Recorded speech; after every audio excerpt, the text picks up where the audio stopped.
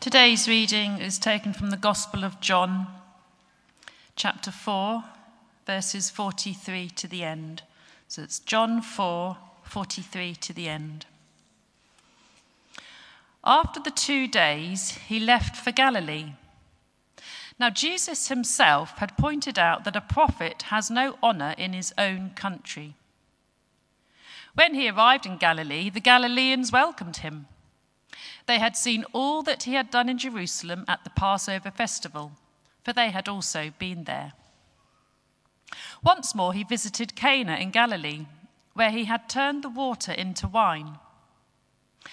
And there was a certain royal official whose son lay sick at Capernaum.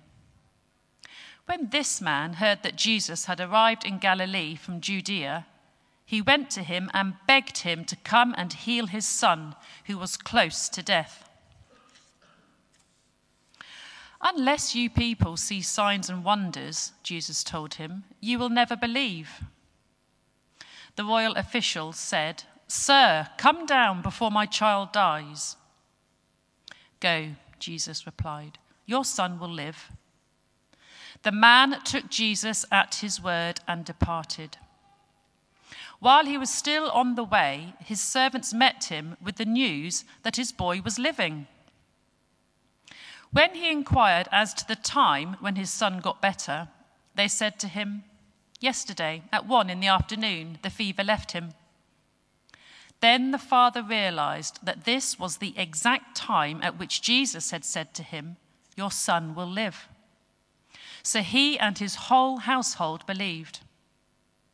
This was the second sign Jesus performed after coming from Judea to Galilee. This is the word of the Lord. Thanks be to God.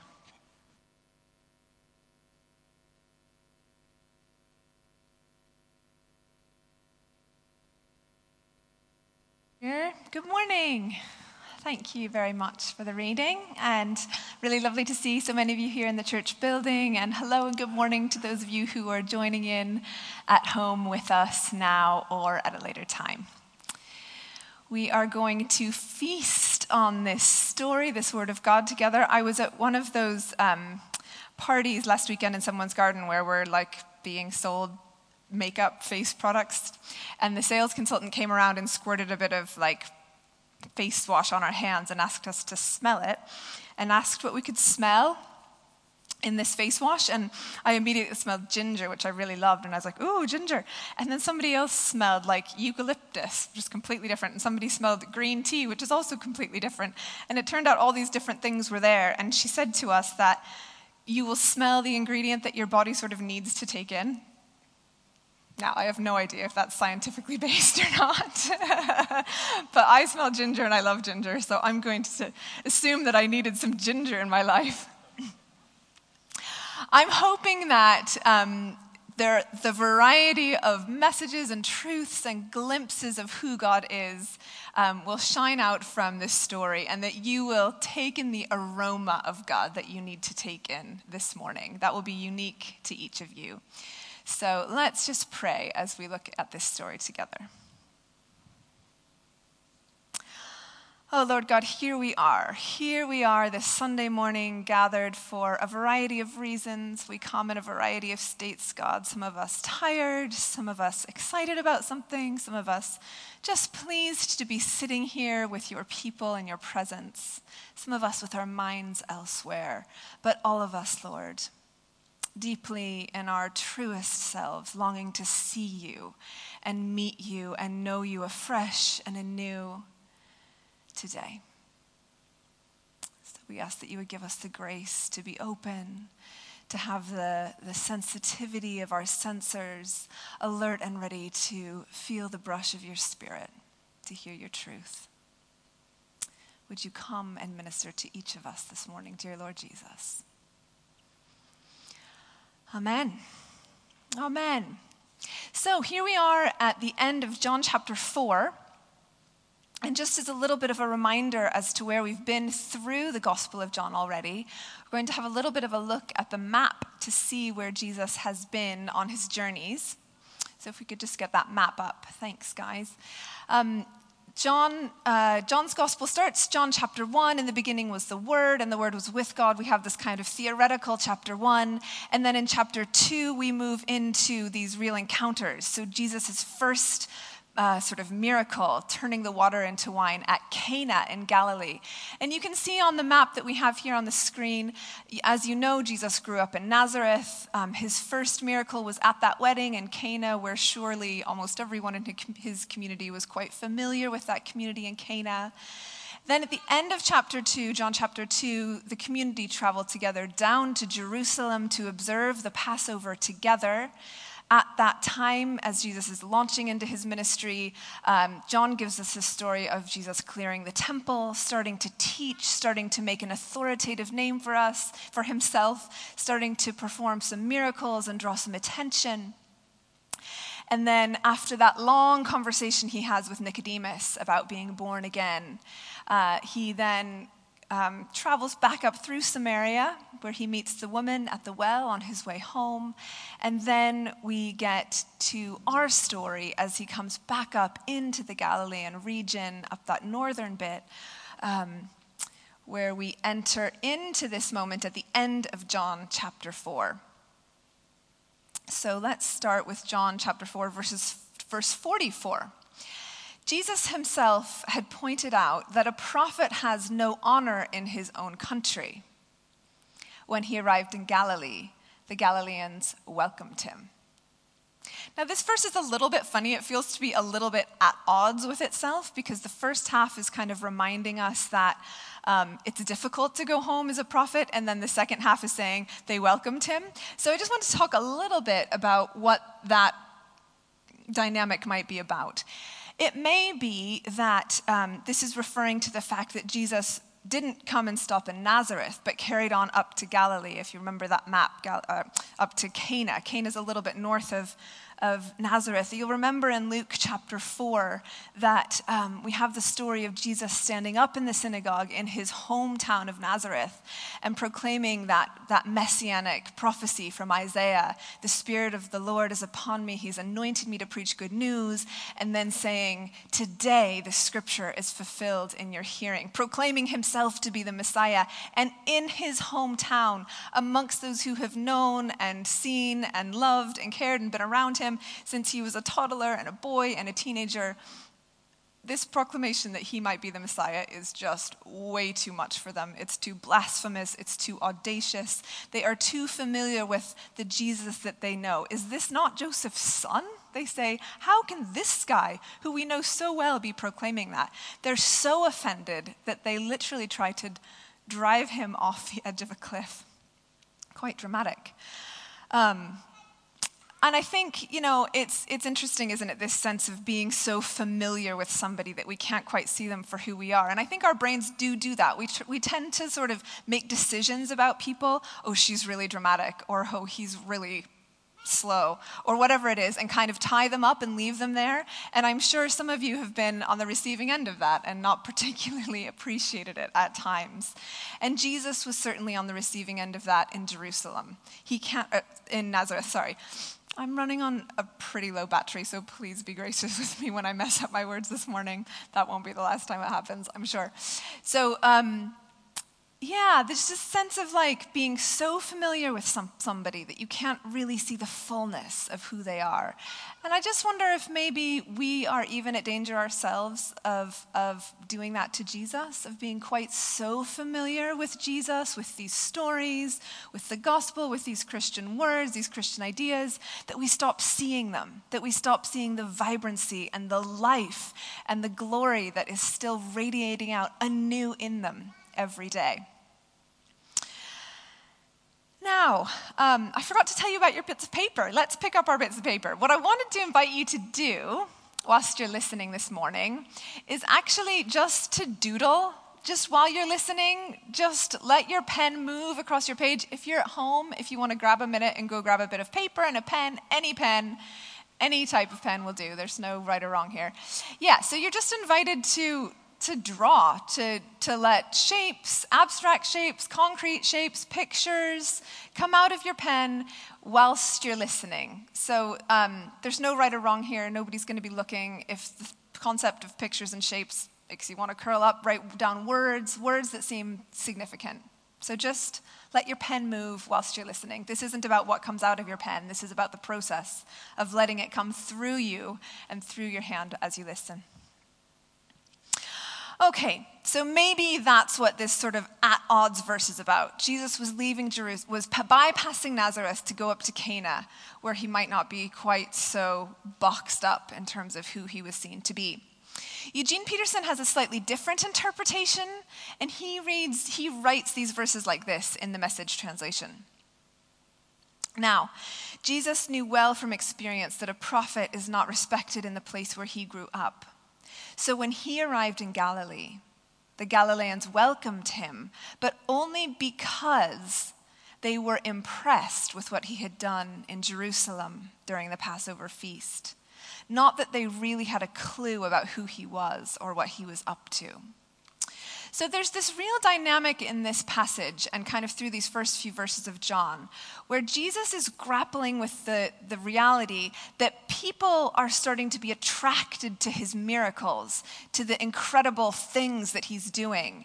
But they're coming to him for this kind of glitzy, glamorous, sensational outcome of his work, and not because of who he is and the heart and the purpose of his work. And Jesus is wrestling with that. He's struggling with that.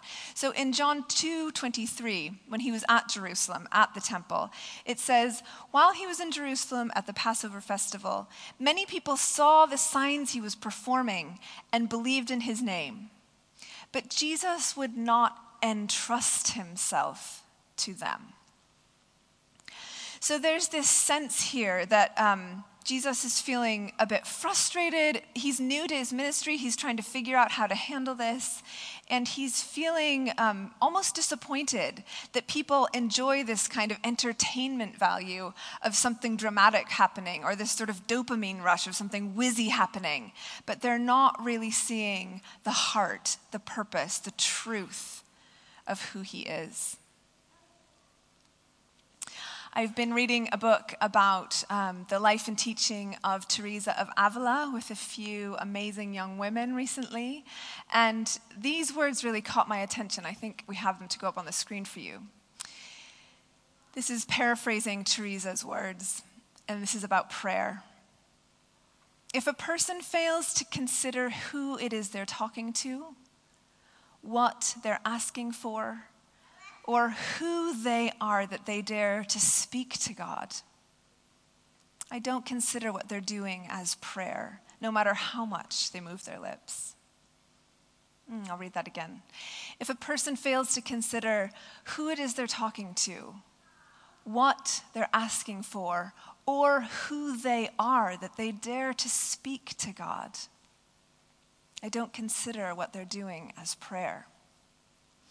And I think there's something in this dynamic that Jesus is wrestling with. People are coming to him, but not because they have a deep and thoughtful understanding of who he is. And that's frustrating for Jesus.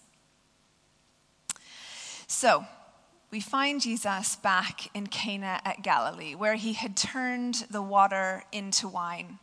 And John kind of has this tidy little set where he highlights the first sign at Cana, and then he highlights this second sign at Cana here at the end of chapter 4. And so here we are in Cana at Galilee in John 46.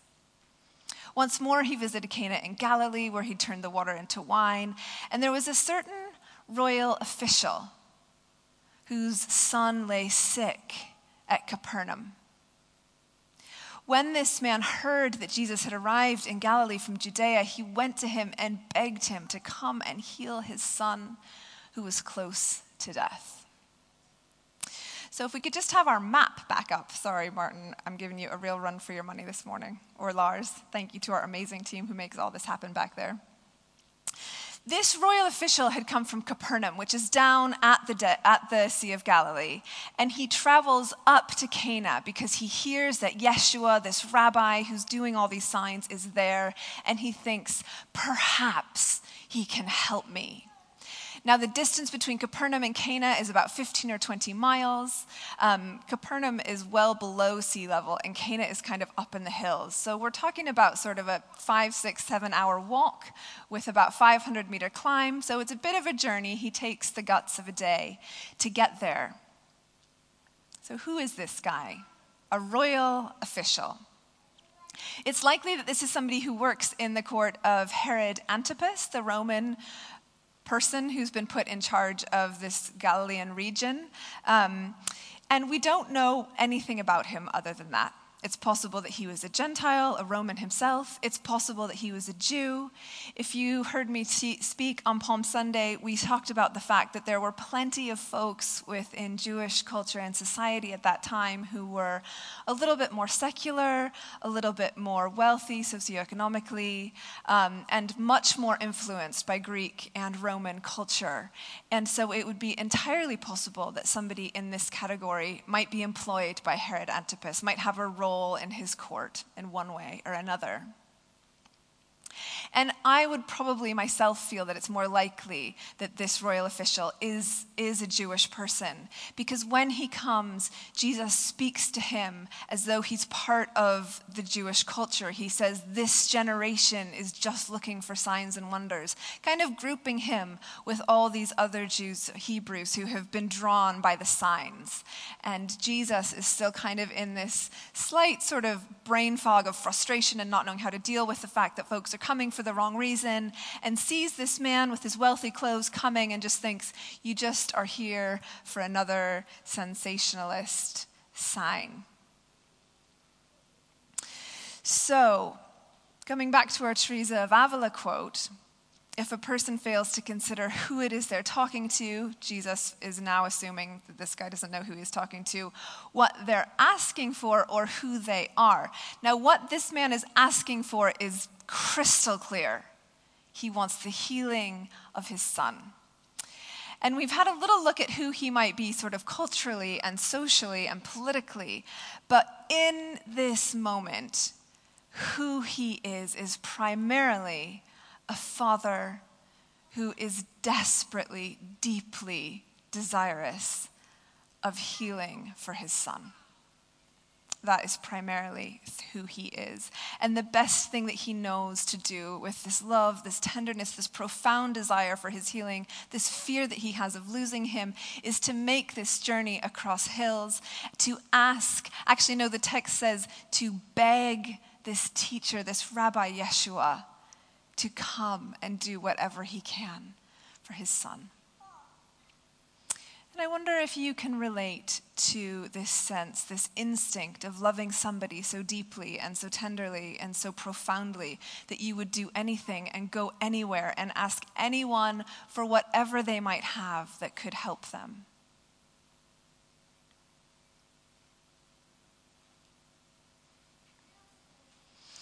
I just want to take a brief aside here and point out a pattern that emerges in John's gospel about the kind of people that Jesus engages with.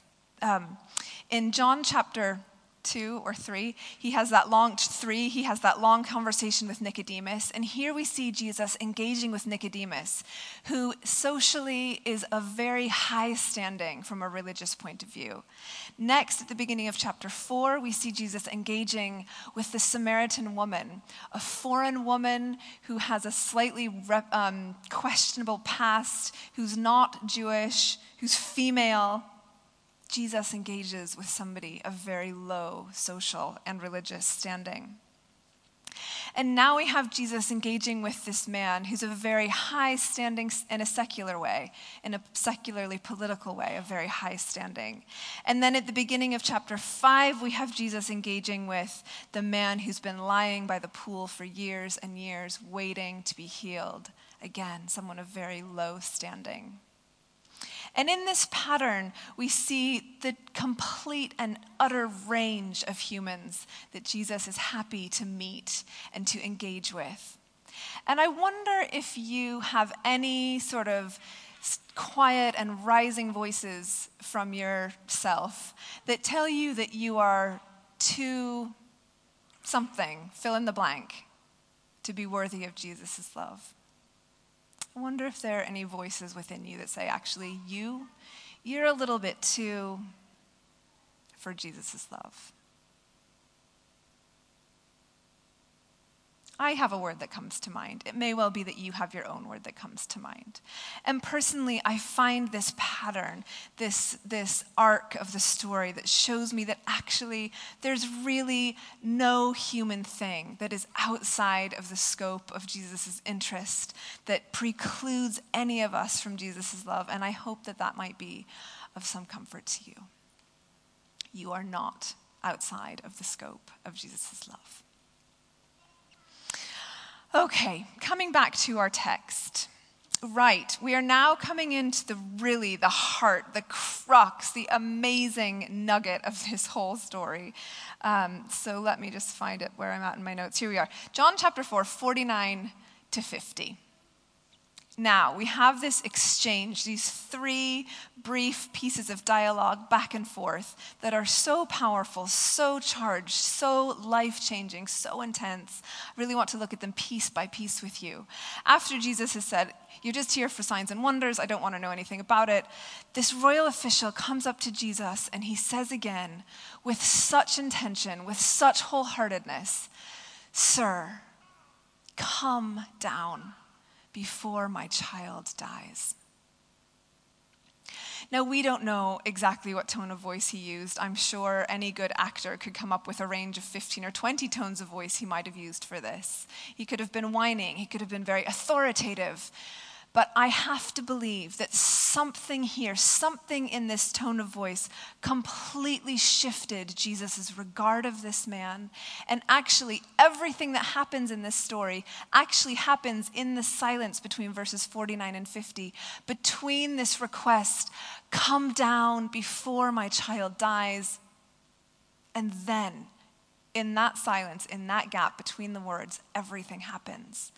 What does Jesus do? Can we imagine the posture of the royal official? Can we imagine his body language? Can we imagine the look of sincerity on his face? And then can we see Jesus return that gaze? Suddenly Jesus' eyes are open and he sees past his fine clothing, past his social standing. He sees into his heart. He sees his desire, he sees his fear, he sees his love, he sees his motivation, he sees his hope. He sees his intent and his focus and his trust in Jesus with this most precious thing. And in this moment, somehow Jesus perhaps even sees that child on his bed 20 miles away, and he changes the story. Something shifts. How Jesus does it, I do not know. But I wonder if you can see in your mind's eye Jesus' posture, Jesus' profound eye contact with this man. He looks straight into him and he says, "Go, your child will live." Your child will live. And this word live comes from this Greek word. I think we would say J. I'm not a Greek scholar. I wish I was, but I'm not. J, which we would spell in English Z-E.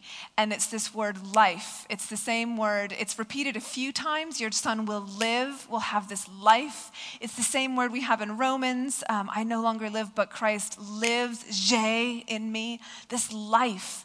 It comes, our name Zoe means life. It comes from this same Greek word. I know our Zoe in our church family was named for this meaning of life. Your son will live.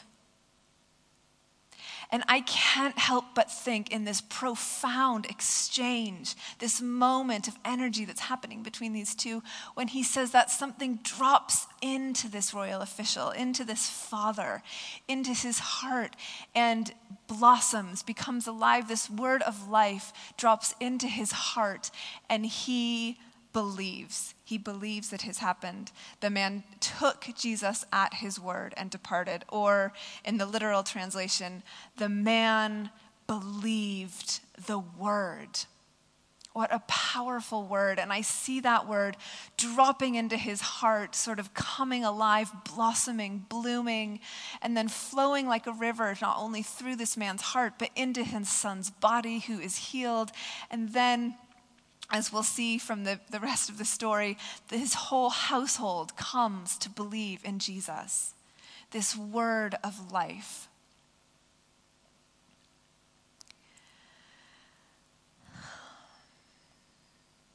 Verses 51 to 53. The man sets off on his way home. And while he's still on his way, his servants meet him with the news that his boy is living, alive. And when he inquired as to the time when his son got better, they said to him, yesterday at 1 p.m, his fever left him. And the father realized that this was the exact time at which Jesus had said to him, your son will live. So he and his whole household believed. The mind-blowing timing and power of this miracle is completely life-changing for all of them. And again, we just have this sense of this river of life that flows out through Jesus, again, through this man's heart, through his son's body, out into his whole household. And I hope that it can flow through us. This river of life can flow through each of us, that we can each be alive with the word of God flowing in and through and out of us. I just want to make one final point before we have some time of prayer. Some scholars point out that there's sort of a bit of a formula in this text, sort of the steps that this young royal official go through. Go, ask, rebuke, persist, and it's like these steps that happen in order for the miracle to happen. And I guess I just want to say that I shy away from this sense of sort of 7 steps to spiritual fulfillment, or if I jump through these hoops or tick these tick boxes, then Jesus' healing will be made present in my life. I think the reason I shy away from it is that, as Kate Bowler, the beautiful, wonderful teacher Kate Bowler has been reminding me, that there's this sense in prosperity gospel teaching that good things happen to good people and good people deserve good outcomes. And of course, everybody deserves good outcomes. But all of us know all too near to our hearts that unthinkably absurd and heartbreaking things also happen to the best and dearest of people. And while it would be such a relief to be able to think that I could do X, Y, Z and avoid pain and avoid heartbreak, and also if I could do X, Y, Z, then those fearful things within me that rise and say that I'm not good enough might somehow be annulled or counterbalanced. I don't really think that's exactly how it works. Now, I'm by no means saying that we should throw out our faithfulness, our devotion to prayer and giving and fasting and feasting and acts of mercy. But if we rely on these things as tokens of our worthiness or trust them as hoops that will somehow earn us our righteousness, then I think we've missed the point as much as the generation who is looking for signs and wonders. Because life in Christ is not a promise that we'll live without pain or without heartbreak. But life in Christ does offer us the presence of the Holy One. It does offer us those profound exchanges and that true and deep companionship that can walk with us, that can nourish us through even the darkest of times. What we are given is a companionship that looks deep into yourself and says, I see you, I know you, I love you, I am with you. There's an exchange of presence. There will be gifts. There will at times be mind-blowing and bonkers miracles. There will be signs of hope, and there will always be signs of life. Life. So we're just going to take a moment to be quiet. If you have been writing or doodling, I just want to invite you to have a little look over that page and just notice from the things that you scribbled, if there might be one thing on that page that's helpful, that particularly catches your attention or speaks to you in some way this morning, through which the Lord might be wanting to nourish you today.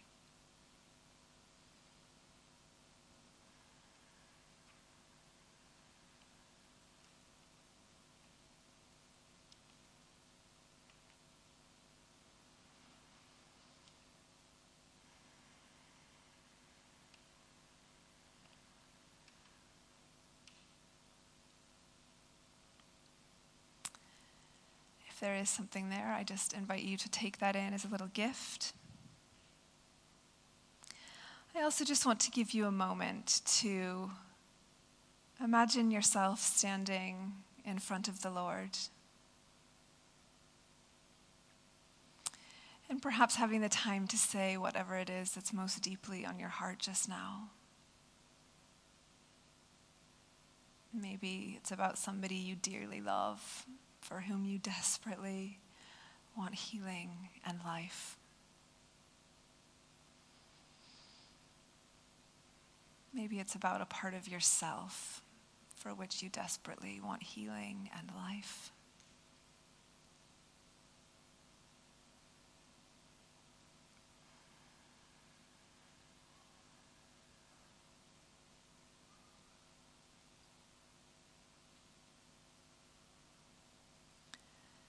And whether the Lord feels very present and alive and real, or somewhat distant and hard to connect with just now. I invite you to reiterate in your own mind and heart the trust that you have in our Lord. To name it.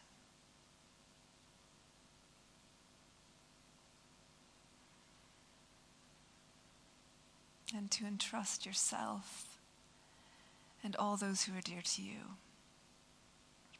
to his good presence.